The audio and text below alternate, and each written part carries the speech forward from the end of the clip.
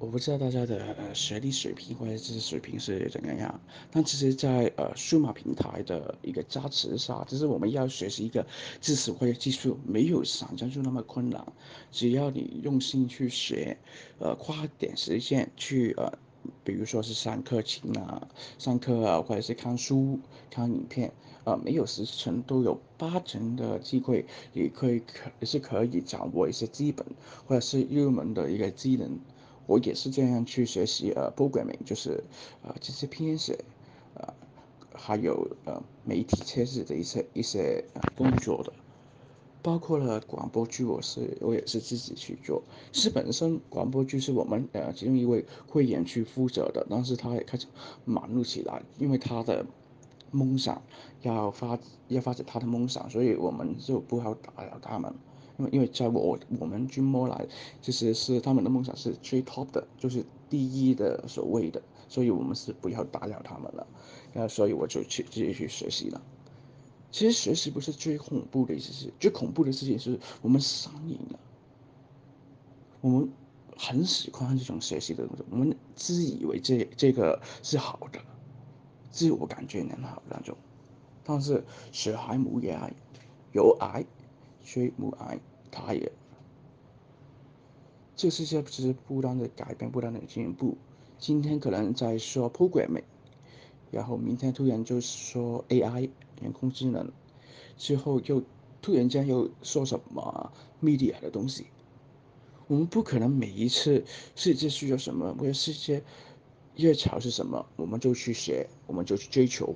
这样很危险啊！其实这样不单是很危险，更加很愚蠢，因为我们根本没有那么多的时间去学习那么多的知识，然后最后就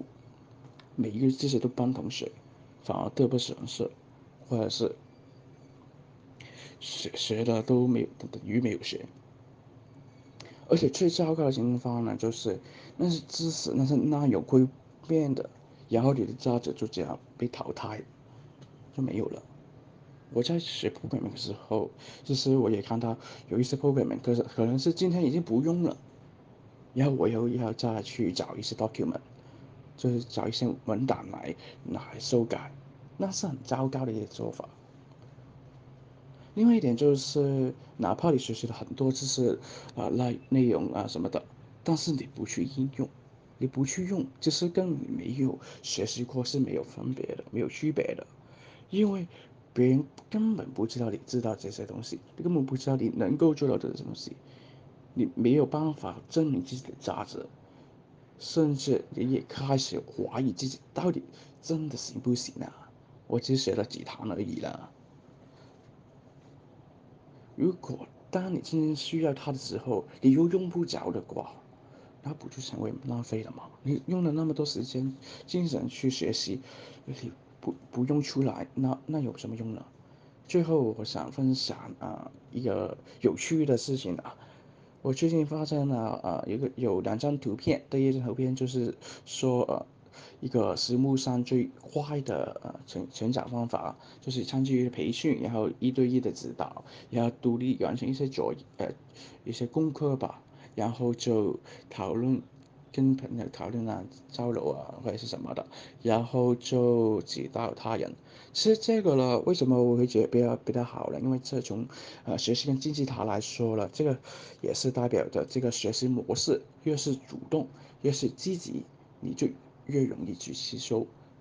我不知道大家认不认同这一点。然后另外一张图片呢就很有趣了，就是给一个木头，以一些波波或者是石头给你，还有一大堆的绳子了。然后学习呢，就是或者是看书呢，就是学习那个理论。但是应用呢，就是把那些东西变成一个工具，所以能否应用那个知识，其实是很重要的一个事情。